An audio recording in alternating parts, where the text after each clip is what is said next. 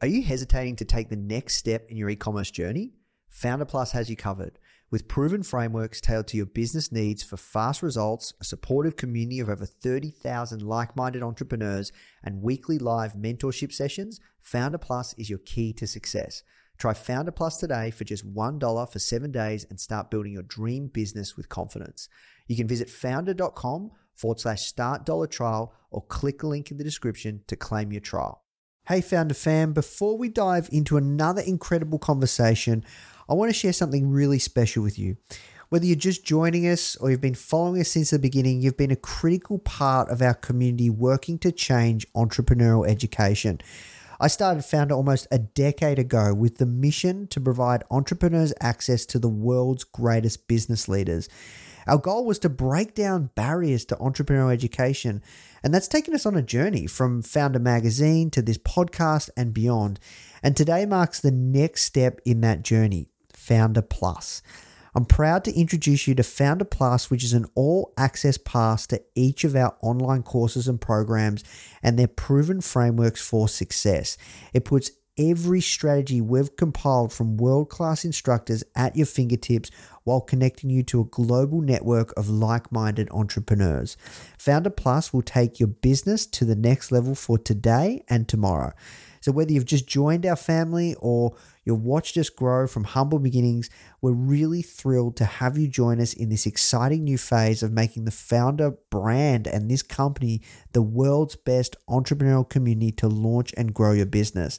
So finally, before we get into today's episode, I'm inviting you to come back, check out Founder Plus, and go to founder.com/membership.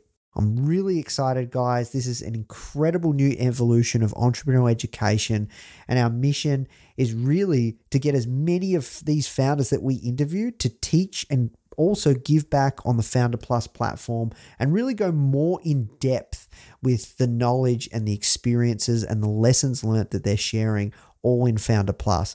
So guys, please go check it out if you're enjoying these interviews. That's it from me. I hope you enjoy this episode. Now let's jump in.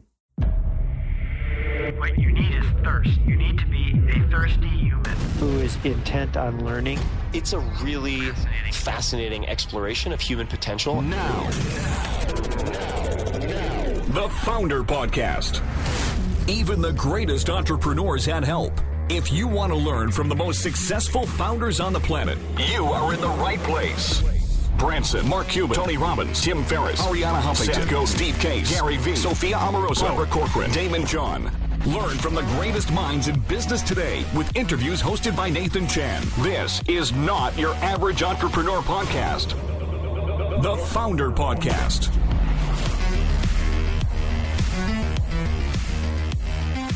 Hey Founder fam, welcome back to another episode of the Founder Podcast. Today we're speaking with Sebastian Siemiatkowski, the CEO and co-founder of Klarna, the biggest buy now pay later company in the world, bringing consumers a low cost and low risk alternative to traditional high cost credit. Sebastian comes from humble beginnings and was able to build Klarna into a finance and banking industry disruptor that now has over 150 million users worldwide. In our conversation, we discuss overcoming a crisis, leading a business through uncertain times, and challenging the status quo on a daily basis. Please welcome to the Founder Podcast, Sebastian Siemiatkowski. First question I ask everyone that comes on is, how did you get your job? AKA, how did you find yourself doing the work you're doing today? Well, quickly, look, I'm an immigrant kid, Polish background, born and raised in Sweden. For whatever reason, I can't really explain why, but I did have this this interest in entrepreneurship. Like, I was reading these books of Richard Branson and the founder of Virgin and IKEA, the founder of IKEA, Inger Kamprad, was a Swedish superstar from an entrepreneur perspective. So for whatever reason, I had this interest.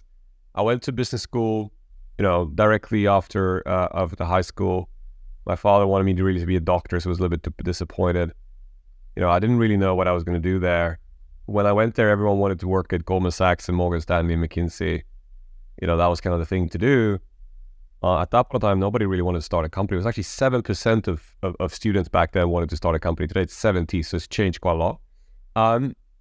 But I that was pretty much after 2 years. I was like, no, I need I think it's the Swedish and the Australians. We all take a gap year out of university and go travel backpacking. You always meet the Australians everywhere, and the Swedes and the Israelis. Actually, they're over all the place. But anyways, so I took a gap year. We did some backpacking, around the world without flying, which was fantastic. Came back a little bit too late to continue my semester. So I was just like unemployed back in my home city, small city of Uppsala, but 250,000 people outside of Stockholm.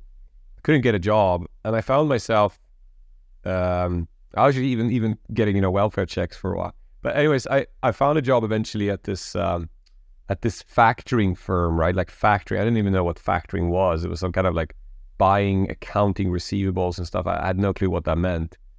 But I was like, great, it's a job. It was a sales job. Started picking the phone, started calling clients, and it was difficult. Most people, when you call about such services, you're going to call some person who's responsible for the accounting within some mid-sized company, and they're going to be like, look, we've used these services for 20 years with this supplier. I'm not interested, whatever. But I was fortunate back then. You got to remember, this is like 03, 04. I started calling some e-commerce companies, which at that point of time was a growing entrepreneurial sector in Sweden, as Amazon wasn't really present, and people realized that you could put some Google AdWords out there and they would sell stuff more expensive than they bought. And so I called them, and they were like, look, we may need some help, but really we would need this kind of what ended up being buy now, pay later type of service. So I was like, wow, that's interesting. I actually initially even didn't think I would start it myself. I was more kind of trying to do it at a company I was at, like suggesting to my managers, we should do this, this would really sell. They were actually quite welcoming, but the problem was the company was a fraud. It turned out later on, it was like, some gangsters running it, and it was just like, a mess. And so it became obvious to me, like, it wasn't going to work out. And I left the company. So came back to school, and unfortunately there was an incubator, was trying to help students start companies, which is also quite uncommon at that point of time. Went to them, presented this idea, more like on a whim, really. But the CEO there, she was like, look, this is a great idea, you have to do it. And then I felt a little bit ashamed not to try. So to me, like, I had, Niklas was an old friend out of, high school. We used to work at Burger King together. We had done the travel together. Victor was just a guy I picked up in school, who was the only student really who I spoke to about my idea, who was like, oh, that's fantastic. All the rest were like, good for you, go and do it. Like, but he was like, oh, that's fantastic, I want to join. So that was kind of the recruitment process.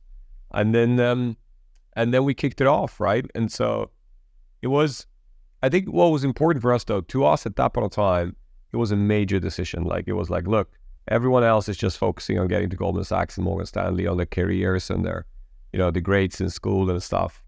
And we're going to forfeit all of that and do this instead. And it felt like a massive decision. And as long as we thought about it as like a lifelong decision, we just couldn't make it. But then we started thinking about it as like, hey, you know what? Let's try this for 6 months, see where it goes. And then we'll see after 6 months, like either, worst case, it fails and we go back and we finish our studies and, whatever, and we'll get jobs at Morgan Stanley, maybe, if we're lucky. Or it actually works out, right? So I think that was really the start of it. It really helped to think about it that way, so that we, could kick it off. What happened in those first 6 months that made you keep going with it? Well, the thing is that, again, a little bit different. Like, one of the biggest, the biggest regret I may have in life potentially is I'm not an engineer, right? I couldn't code myself. None of us could code, right? So we had to find somebody to kind of code the first version of our system for us. And so to us, it was like more like, okay, let's start a company. What is the name of the company going to be? Things like that. I remember having this whiteboard, and we realized quickly, look, one thing was obvious, which was that like we were 3 23-year-old kids, and now we're asking these merchants to trust us with a lot of money. Like, that's a pretty big thing. So we said, we can't be big and trustworthy, but we can act as if we can, look at it as if we're trustworthy. So we put a lot of effort on like, how thick are our business cards, and how serious does our website look like? I even remember we specifically got a phone number that had a lot of zeros at the end, so it would look like there was a switchboard with a lot of connections. So we really, and we chose a name. At that point of time, our name was Creditor, so it was like supposed to sound very serious. So we spoke, just spent a lot of time on making an impression of looking very professional. And then at the same point of time, we're out fundraising, trying to find somebody who would support the idea. It was basically a PowerPoint. And then we were fortunate. The school arranged this event where there was a few business angels. Nicholas, my co-founder, pitched a 30-second elevator pitch. And then Jane, our first business angel, kind of said, "Oh, this sounds interesting." She approached me. We started talking. And then she basically, signed us a check for $60,000 at 10% of the company. So thus, and I think the other thing that was very important for us in the first 6 months, right, because we were in this incubator, so there was a lot of other startups there. But you could clearly see, and I remember to this day that for some of them, entrepreneurship was this fun side exercise. Like they would come in between some exams, do an hour or two, sit and brainstorm in some room, and then they would, go home. And none of these companies survived, right? For some other people in that incubator, this was like it, right? And that was also something we agreed among us as co-founders. We said, look, if we're going to do this for 6 months, let's do it full-heartedly, right? So we had this rule. We had to eat breakfast together. We had to show up at 8 a.m., eat breakfast together, work, and then we worked till 11 p.m.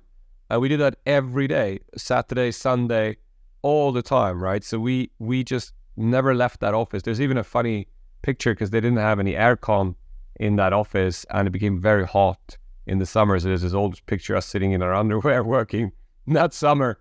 And so it's like, it was just, we were extremely focused to put in the hours to make this happen.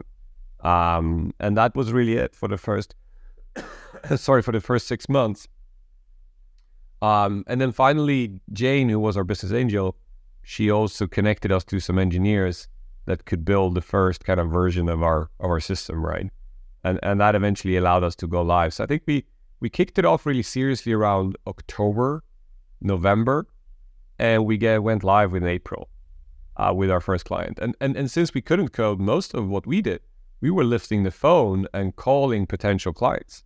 So we were very early talking to potential clients that could be, important in order to start growing the business.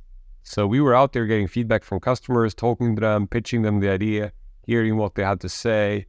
And that was extremely helpful in order to be able to, create a system that would actually satisfy those requirements. So that was back in 2005, right? When you kind of, yep. Okay. So then, was buy now, pay later kind of like lay-bys online, was that a thing back then or was it? When we started, I'm not sure that anything is really new. We basically, when we started, there was obviously old mail order and catalog companies where you will order things from a catalog. And when you did so in a country like Sweden, which was primarily a debit card market, it's not really a credit card market. Most people have debit cards.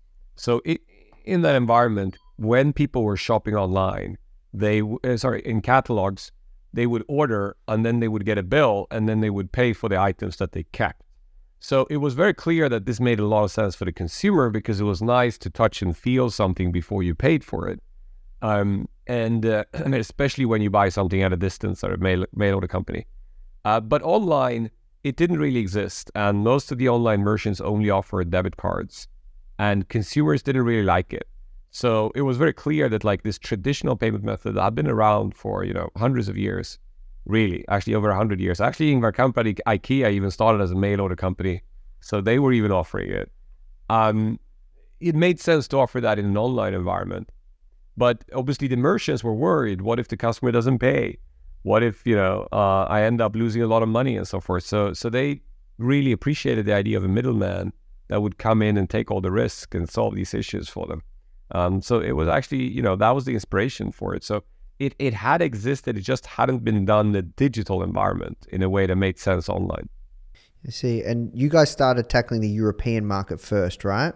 Well, I don't know how it is in Australia, but in Sweden at least, it's like at that point of time we were like, oh, okay, now it seems that we have done really well in Sweden. Let's go to the massive market of Norway, which is like half size of Sweden. I mean, Sweden is 10 million people. I mean, Norway is like 5 or 6. So, I mean, with the benefit of hindsight, I would probably have gone to larger markets quicker. To some degree, it's the same effort, but a very different reward in a larger market. But yeah, no, so we started expanding it in kind of the neighboring countries, and eventually came to Germany as well. And at what point in time were you kind of like, we're onto something? Like, when did you know that you guys were like, okay, yeah, this is going to be big? Did you ever imagine that Klarna would be as big as it is now? And yeah, tell us when you kind of realized. In regards to that question, I think that there's the biggest football player out of Sweden is Zlatan Ibrahimovic, right? And fantastic superstar. And I think about him sometimes when I get that question and ask myself, like, if you would have asked him as a kid, did he expect himself to play, in the Champions League, in the best teams in the world? I don't think the answer would have been, of course I knew I was going to do that. But I don't think the answer would have been, I wasn't dreaming about it, right? Like, obviously he was dreaming about it. And I think the same applies to us. So it's like, obviously we were dreaming of Klarna becoming this massive company. At the same point of time, it felt, crazy, right? But what was a little bit different is that we were not in Silicon Valley. And at that point of time, there wasn't a big tech scene in Stockholm. And so to us, this idea of like, let's burn through a lot of money and then eventually show profitability, that wasn't an option.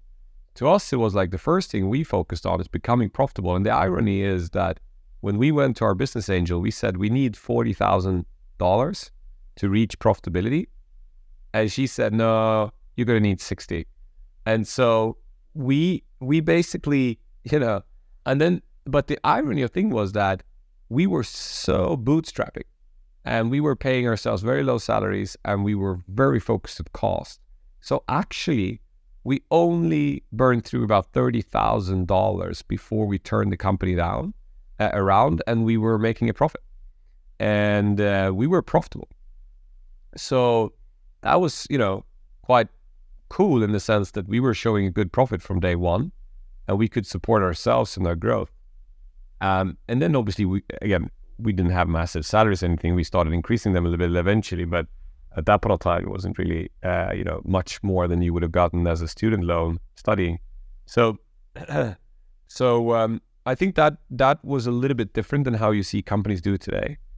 But to us, it was really, really nice because it created a comfort in a sense that this business works. So obviously it doesn't promise you scale, doesn't promise you that you're going to be massive, but created a massive sense of freedom of being able to control your own destiny as opposed to working at Morgan Stanley or whatever, right? It was our company. It was under our decision. We decided what to do with it. And to some degree, I think that liberty is when I meet, last weekend I was out in our country place and I met a local entrepreneur, running a local restaurant in this place and whatever. And I can see the passion in his eyes.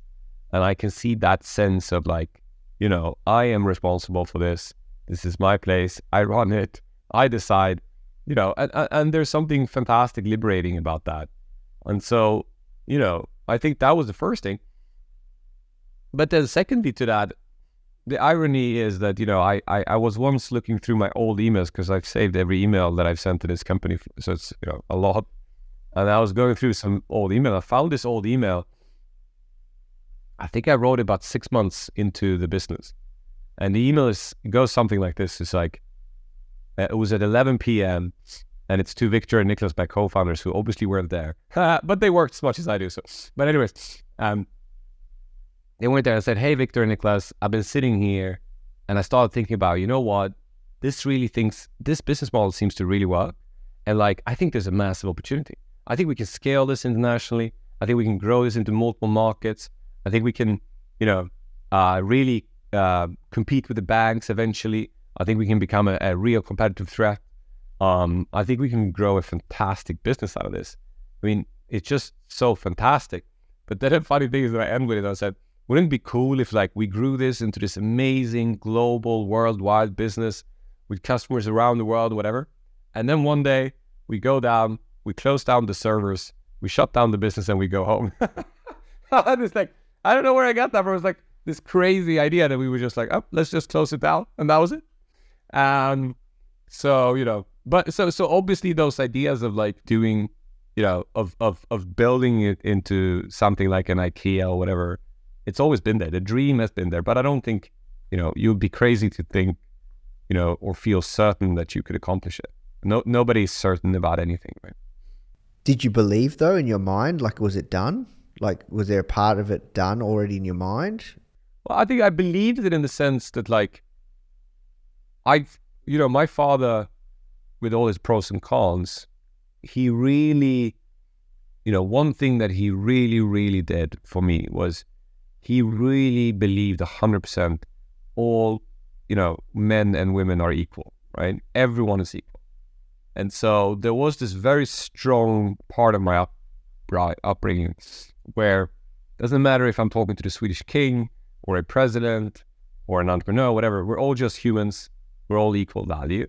And part of that was also, that means that like, it's in your hands, it's your destiny, and you decide what to do with it. So I, you know, from that perspective, that at least to me created this feeling that like, I don't really see a reason why I couldn't, right? Like, why couldn't I? I mean, other people have done this.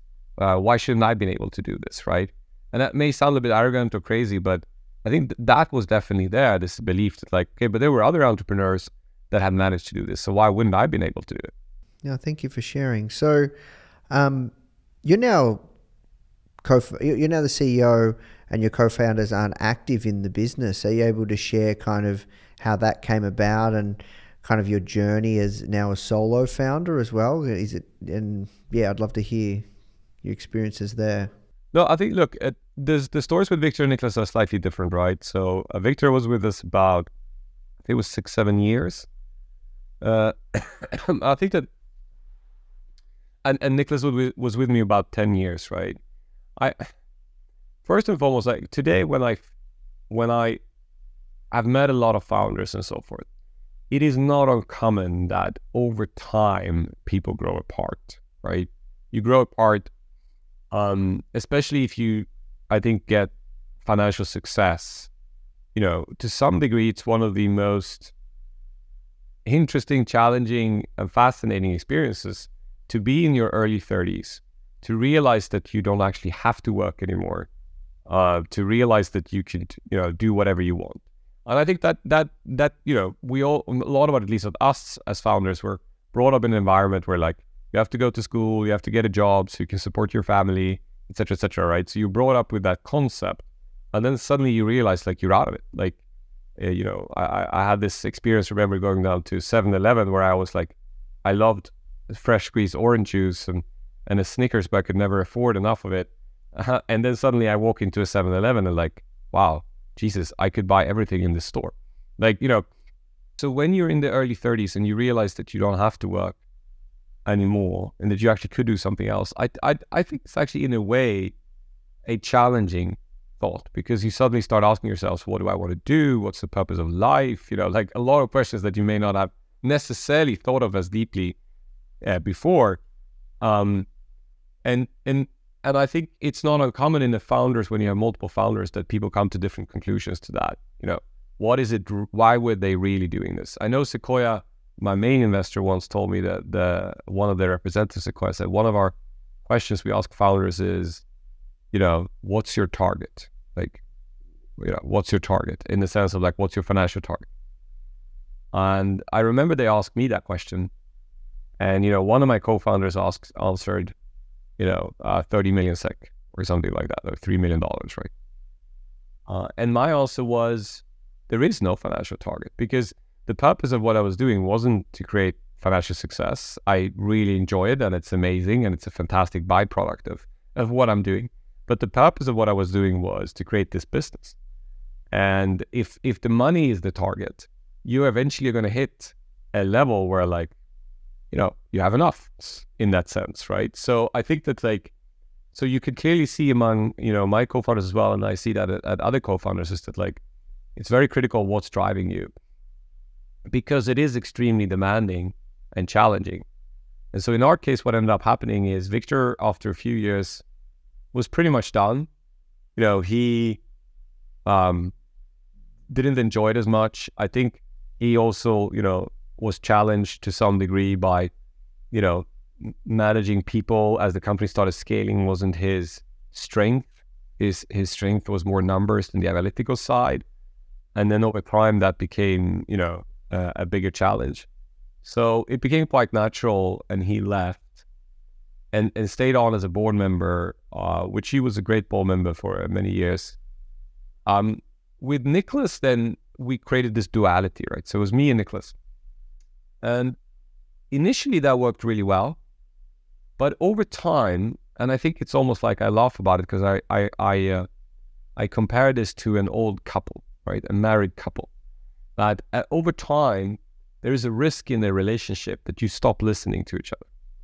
And you will recognize it when you're you only say that because, right? You know each other so well that you stop listening to what the other person says, and you start second guessing their thoughts based on your, perceived or decided perception of who they are, their characteristics as an individual.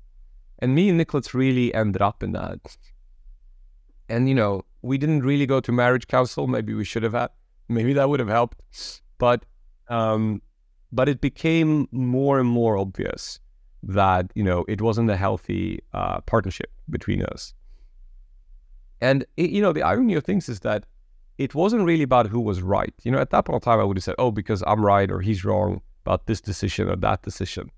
But that wasn't really the thing, because the truth is there are many paths to success. You can do things in a lot of ways and still be successful with it. The problem you have is when you have lack of clarity of decision-making and so forth. And there were also some people in the organization at that point of time who clearly saw the divide between myself and him and started playing us against each other, started playing politics on us, and, and utilizing the fact that, we had this rift in our relationship. And that obviously further, it created a not a great environment. It became a political environment to some degree, where there was, too much rumors and blame gaming and stuff going on. And then eventually one day, I think we both had come to the conclusion, but it was Nicholas who took the formal initiative that, he was not going to stay. And that was obviously sad, but it was a tremendous improvement for the company. And not because I'm smarter or have better decisions, because I'm not. Because he has fantastic decision making and he understands the business really well. But it created clarity. It made it crystal clear who's calling the shots. There was no politics to play anymore. It's my decision. And also you got to remember from that what's important. It's my mistakes, because the biggest problem you have when you have lack of clarity is that when something went wrong, I could blame Nicholas, either verbally or at least mentally say, it was because Nicholas didn't let me do it the way I would have liked to do it, whatever.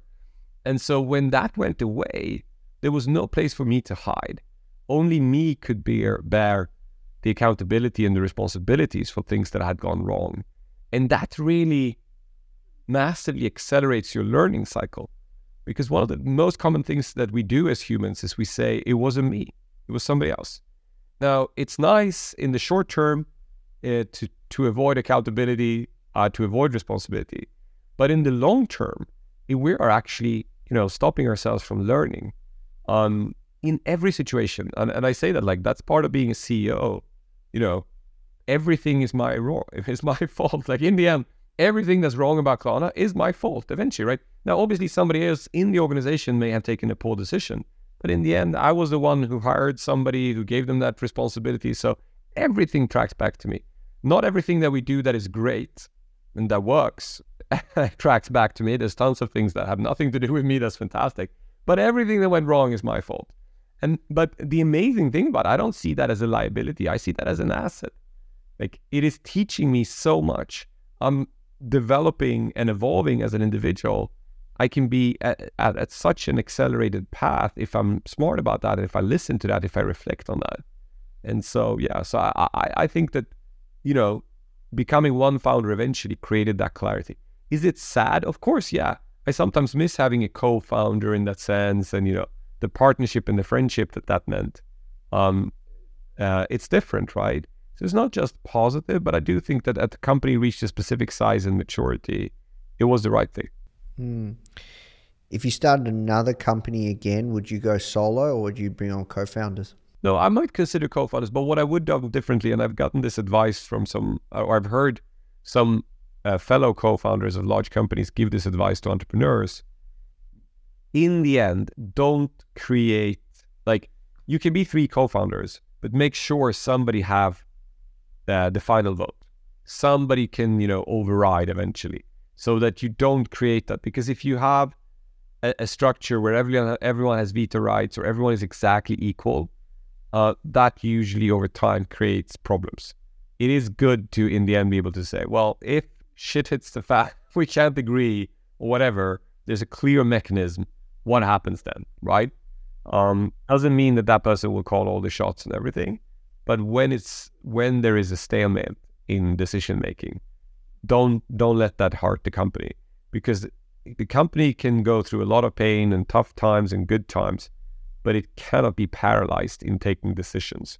That is never going to be a good thing. Hey guys, I hope you're enjoying this episode and learning a ton.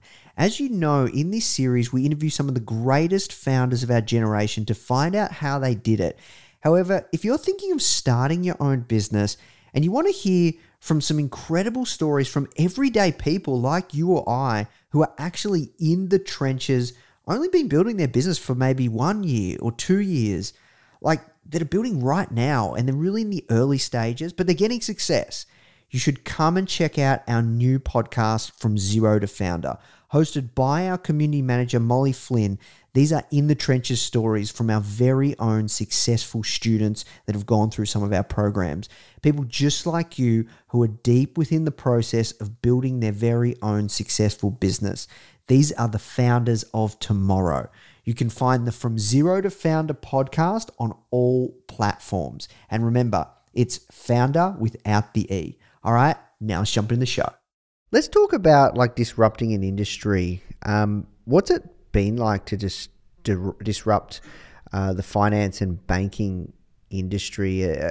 Like with all the regulations, it must be extremely challenging, right? Like, and there must have been times where you've just hit a brick wall and been like, geez, like how are we going to get through this one, right?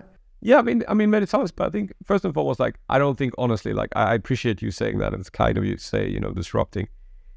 You know, we're still a tiny thing of a massive industry, but that's also part of what's fun about it, right? Like, I really appreciate that, like, we are in $1 trillion market opportunity. There are like these banks, these incumbents, they are so gigantic, you know, they're longest, they're so big on a global level. And so there's just so much opportunity. Like, you know, that's you know, what I think is fantastic. The addressable market is never a problem in this company. So I think that, like, that excites me a lot. But I still think we've obviously have challenged industry to some degree. So banking, I think, is the perfect industry to disrupt. It has high barriers of entry. You know, it has a lot of red tape, a lot of regulatory requirements. Both in the sense of a banking license itself, but also tons of legislation around consumer credit. We've seen that recently in Australia with the new buy now, pay later law coming. I mean, it's like there's so much, and it really creates a fascinating complexity. So I think to some degree, it's like, I think there are a lot of easier businesses to run in a sense. Like, I don't think any business is easy, but I think there are some businesses that, you know, doesn't have as many outside requirements on you. But to me, that's also the fascination, right? I've not been a big puzzle guy, even though I used to play Myst as a kid. But I definitely enjoy the intellectual stimulation and challenge of, like, my God, how do you build a credit business that isn't actually predatory on consumers, that is good for consumers, and at the same point of time follow all the local regulations in 20 markets and build a business around it and make it profitable and make our investors happy and our employees happy and our customer happy. Like, it's just like, it is just mind-boggling fun. It's amazing, challenging of like trying to balance all of that, right, effectively. And you want to move fast and you want to be agile, but at the same point of time, you need to keep your risks in shape because, this is a bank, and in a bank, if you take the wrong decision, you can blow up the bank. So like, there are like, there are a lot of things to consider. And then, look, I find that extremely fascinating and fun. I think that's what's part of this challenge. So, and then, it's also an industry that really needs disruption. It's been, I think the more I learned about it, the more time I spent in it, and I spent so much time with regulators in Australia, but also in Europe, in Brussels, in Washington, in the US. And I see that there's a misconception that people think that, you are going to put silly requirements on these banks of how they should behave or what they should be doing in a very prescriptive way, and you think that that's going to solve the problem. The true problem of this industry, same as technology industry, is lack of competition due to lack of customer mobility. It's simply too hard to switch banks. It's simply too difficult, too many steps. It's not simple. If all of us, by the switch of a click of a button, could take all of our data, all of our payroll and our bills and our recurring subscriptions and all that, if we could just move all of that to a separate bank by a click of a button, you'd see some real competition. You see this industry compete not by trying to lock us up as customers and benefit from the fact that this is a low engagement product. People don't think about this every day.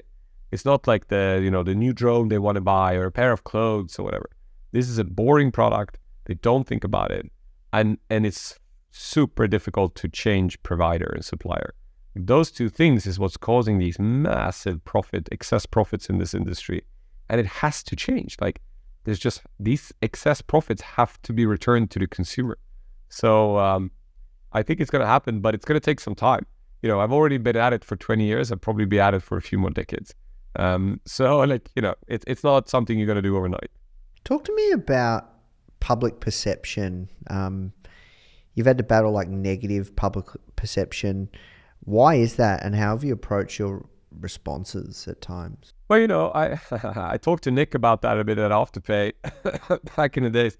He's obviously battled some of that himself. I think that, to some degree, first and foremost, I think most people are aware of this, but you have to remember there is kind of a media phenomenon, right? So media will tend to first hail you, put you on a pedestal. We saw that with Facebook, we saw that with Google, we saw that with Uber, etc., etc. And then they will, get the opportunity to pull you down, right? So to some degree, that's just I think a typical narrative that we see. Obviously, in our case, you have the additional challenge of the fact that the product that we provide is one that can be of amazing convenience, can, solve a real life problem for customers, but at the same point of time is a product that you can use too much of, and that can cause harm to you if you use it, in excess or irresponsibly, right? And so it has a challenge to it. And I think, when people started praising companies like Klarna or Afterpay and others, first they were just all excited about, the opportunities and the amazing success that these companies were creating. But then they started reflecting on the challenges and the downsides of these products. And so that was an obvious target. You have this very successful thing that's been hailed and celebrated. Now you have a very clear reason and a clear argument for why it also has, negative side effects. And so, but with that said, I think also importantly is that when we started the business, back in the days, did I reflect on will people overspend? Will this mean that they will, use too much credit? Nope. I didn't do. Why? Because as I told you initially, we took a product that existed in mail order and catalog businesses for 100 years, and we just digitalized it. And when we looked at the revenue model, we looked at the big bags, and they were offering similar products, but not very well adopted to a digital environment. And we were like, okay, so how do you make money? This is how you make money. Okay, fine. Let's do it. There was no reflection on that. However, a few years later, as the business had grown, I remember sitting looking at a financial forecast, and I looked at this revenue line called late fees, and I was like, wow, what is this big revenue line? Wow, this is a lot of late fees. And at that point of time, it really struck me like, whoa, this is not going to be good. This is not going to be long-term sustainable, right? And I think at that point of time, it also, to some degree, and then that happened to coincide with us getting our first kind of controversy in Swedish press. People started, just like they started, targeting Afterpay in Australia. Same happened in Sweden, where we started getting, this was about 2013, we started getting a lot of like negative press over this. And some of it was fair and to the point, and some of it was taken out of context. But the point is that, like, I think also for me that at that point of time, and I think me and Nicholas kind of came to different conclusions. I think Nicholas came to the conclusion, wow, this is complex. This is hard. I'm going to leave. And I came to the conclusion like, wow, this is complex. This is even more hard than I thought. How am I going to solve it? Right? And so since then, I started reflecting on like, okay, is it actually feasible? Can I compete in an industry that to a large degree is built on predatory practices? I mean, anyone can go and watch Netflix, Credit Cards Explain. Will give you 25 minutes of everything that the banks have been doing the last decades to make you borrow more than you need on your credit card, to revolve and put yourself in as much debt as possible, because that's how, the banks even say it on their investor calls. They're like, we're going to maximize interest rate spread. What does that mean? If you translate it, means give you as little as possible on your deposit accounts and savings rates and charge you as much as possible on your credit. So it's not really at the best interest of customers. This is an industry that has lost traction due to the lack of competition, hasn't been forced to focus at creating true value for its customers to the degree. It's become better. It's actually not as bad as it used to be 20 years ago. And so I think that, like, but also we realized then, like, wow, you know what, coming back to when I saw those late fees, like, how am I going to change this? Is there a way forward where I can offer a healthier credit product that is actually, has less of the downsides, but is still profitable? Because I'm going to compete with people who are not in the press every day, who are not, being challenged every day by journalists, and who are not necessarily going to change their business model and make less money, right? So how am I going to compete with that? And so I think that was one of the biggest challenges we started reflecting on. But part of that was also we had to go to our investors and say, you know what, some of the revenue we're making is not long-term sustainable. And you are going to have to accept, I'm going to grow volumes like that. I'm going to grow revenue like that. So I'm not going to grow it as fast as volume, because I'm going to have to give these fees back. I'm going to have to take them away. I've become addicted to a revenue line that is not good for our long-term success, and we need to get rid of it. And we've done that. We've returned all of that money. We, for example, stopped offering revolving accounts. I mean, Nick at Afterpay never did it even. He never offered that. I think it was one of the strong things he always stood up for. Like, zero interest means zero interest, right? And I think that there was, so again, I really appreciate the fact that it's a balance, obviously, because we are, as I used to say, we are fighting fire with fire, offering credit to displace other credit. And some people will always ask that. And if you're of the political conviction that credit is wrong or should not exist at all in society, I'm not going to win an argument with you, right? But we believe that credit has a role to play in society. It's more a question of offering a healthier form of credit than the ones that have historically existed. And there I feel that we're doing a good job in that. But again, it's still credit, right? Personally, I'm not a big fan of gambling companies. I think they're worse at credit. And as a sober alcoholic, I'm not a big fan of wine producers and alcohol producers either. Even though most people will think that a wine producer is the coziest and nicest entrepreneurial thing you can do.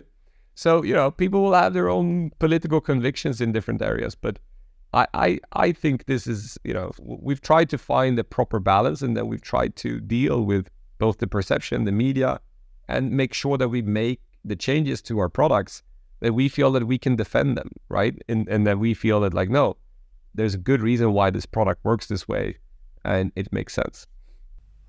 Yeah, thank you for sharing.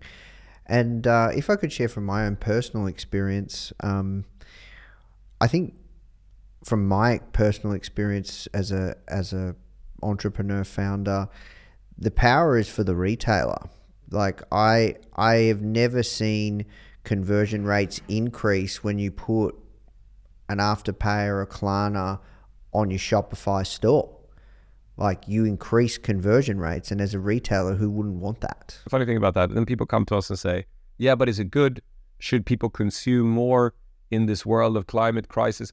But the point is like, you come to, I was like, you know what, but like at some point of time, you have to shift the focus from the single company to your political ambitions and, and convictions. Like, I wouldn't chase, I can go and chase the company that builds a road to the shopping mall and say, you are contributing to our climate problem because you're allowing people to drive to the shopping mall and buy more stuff. Like there has to be some kind of limitation where your responsibility as a company ends and the political responsibility starts. Like I can make a long list of things that the politicians are not doing that could, really seriously contribute to climate in the world. Actually, funny enough, I was speaking to Al Gore once on this topic where, I was asking him about a few climate kind of oriented startups. And he said, look, I really appreciate you talking about that. But look, the companies are not going to make the difference. Politicians have to make the decisions, right? So I think that like there is obviously a responsibility. And that's what I say also. I think it's different. If you start a restaurant, do you have a responsibility towards society? Yeah, I mean, to some degree, it's probably nice if you're like, you're not buying the cheapest food, but you actually care about where you're getting the food from and stuff like that. But I do think if you just own a small restaurant, you have a limited responsibility. But then obviously, if your business becomes McDonald's, do you have a slightly larger responsibility towards society? Yeah, you do. Like, I think it's fair that you take that responsibility as a larger brand, as a larger company. And the same applies to us, right? As a startup, there was one thing. As we've grown up, we have to take a larger responsibility, and we cannot just say, well, it's legal or illegal. It's not good enough. But at the same point of time, you also have to ask yourself, like, where does it end? Like, I'm sorry, like, I'm trying to make e-commerce better than in-store purchases. I think e-commerce is actually better for the climate than in-store. There's a lot of studies to suggest it. But like at some point of time, like, if you start getting into discussions, are you helping overcome, like, So for many of our listeners, this is going to be the first time they're kind of trying to start or grow a company during economic uncertainty or financial uncertainty with the current climate of the market. What advice would you give to them? Annoying to hear maybe in some degrees, but I actually think to some degree it's the best thing that can happen. I look, remember we started Klarna in 2005. It was a very healthy macroeconomic environment, and then came the Lehman crash, 2007 financial crisis. And obviously we were scared as hell. We were just about to launch a new product that we needed the support of the bank. All of the banks pulled out. There was a single bank in the end that actually, continued to support us, and we closed the contract 2 weeks before we were supposed to go live with the product. We had promised tons of merchants to do it. So it was like, it was very much, we had to make, 10x the effort to make things happen. However, at the same point of time, as soon as kind of the most dramatic initial events unfolded, as the macroeconomic environment changed, wow, like we went from an environment where it was impossible to hire to where people again started actually appreciating, oh, thank you, a job. Like they were actually appreciating getting a job. And they were like, that's fantastic. And people were dedicated, and cost of things, that you were buying from other companies and stuff became more reasonable. Commercial deals became more reasonable. Due to the lack of funding, you started focusing on, really making a profit. more explicitly. I mean, we were profitable at that point in time, but we're focusing even more at it than other companies did. It actually made you realize just how much excess you may have had when you were, VC funded, that there were things that weren't healthy, that you weren't really focusing on creating customer value. Like, I think actually, if it's tough as hell, if you have to do, for example, layoffs, or you have to do changes, it's really, really difficult, emotionally challenging. But I would say anyone that's gone through that, it is, as tough as it may sound, you're not going to learn from when everything's awesome. You learn from when things are tough. That's when you really learn. That's when you're going to learn more than anywhere. And so I think that's what, my kind of word to those people going through those tough times is like, don't put your head in the sand. Don't be the ostrich. Get out there, lean into it, take the decisions you need to make, do the tough stuff that you need to do. But from that, you will learn. You will learn so much, and you come out better at the other side of it. And I think that, so to my degree, and then also like competition goes down in a low economy. Like, we see that in our sector for sure. A lot of the people that were competing with us are not as active as they used to be. So like, new opportunities open. So like, if you're just if you don't, I can't remember who was said that, but like, don't miss the opportunity to make a great, or you do the best out of a great crisis, or whatever they say, right?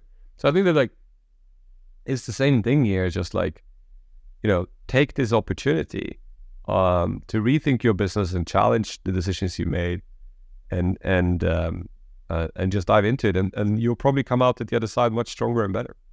I was talking to Nareen, the founder of Omni, which is a train booking ticket platform in Europe. You gotta, like, most of his business was people doing backpacking from the US. When COVID hit, he lost 95% of his revenue, right? In a single event, right? And he had to, unfortunately, I think it was let go of 80% of his staff. There were like 200 people or something. In super tough. He felt, to some degree that it was, he probably even had, unfortunately, actually regret. He was like, people always tell me that they should have been tougher in, reducing the size of the organization. And in his case, he said, like, I probably was too tough. So it was like, but still, like, imagine going through that. But obviously the things that he learned, and the challenges and so forth, and today it's an even better business, right? So it's very, very tough, and especially when it comes to, your colleagues and people you may have, friends or people that you have hired, and and so forth. These are very challenging things, but at the same point of time, if you deal with them, and if you do that in a good and empathetic way, and if you really take the responsibility, and also consider all the employees that you have that are still there, whose job and salary depend on you, they need you to take these tough decisions. So we're going to move to the hot seat round, rapid fire questions and answers, and then we'll wrap. First question I have is, what did you value in your 20s that you don't value now? I mean, quickly, it's like, I'm a sober alcoholic, so I used to value getting drunk. I don't value that anymore. That's pretty much it. Otherwise, I'm pretty much the same. What do you want new Klarna employees to feel when they start working for you? That has changed. I want them to feel challenged.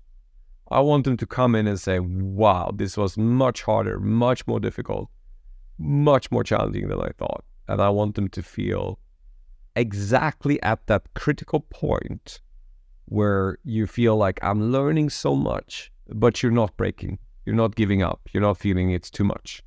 That critical point is the perfect point. What should founders invest in at the beginning of their business? I think it's particularly in the beginning. To me, I think you should try to avoid as much of the, what's our culture, what's our this and that, like everything should be about the business. What are our customers saying? Are they happy? What do we need to fix? Like, don't get lost on the vision and the mission statement and this and that, whatever. Just be out there, talk to customers, learn, iterate. Like that's what you should invest your time in. So it's really time. I think nothing can replace time. We counted the hours we were actually doing. We wanted to compare among the co-founders because we were always fighting who was working the most. And so eventually we started, basically checking in and checking out. And I know that for the first 6 years, I continued to do that. I know I spent on average 7 hours every day, including Saturday and Sundays and 365 days a year, 7 hours every day for the first 6 years. And then if you could consider the fact that I went on holidays and I did actually take a weekends off, you're going to realize how much hours we spent, right? So time is your asset, man. That's what you have. Yeah, crazy. Last question. If you could have dinner with any entrepreneur, dead or alive, who would it be and why? I mean, it's a boring answer, but it has to be Elon Musk, right? Like, I don't think, any entrepreneur today couldn't be, less than impressed or fascinated by him. I've met him once. I've said hi. That's as much as I've accomplished on that topic. Awesome.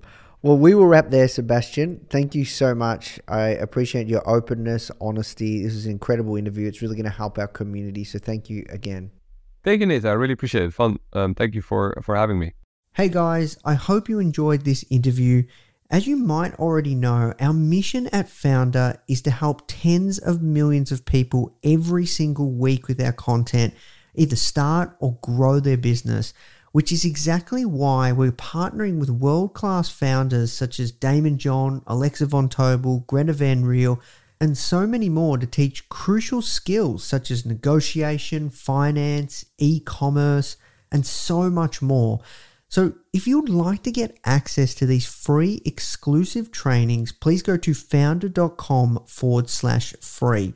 These are 100%. We go super in depth on teaching a particular topic, and I know that you're going to love them if you enjoy this podcast.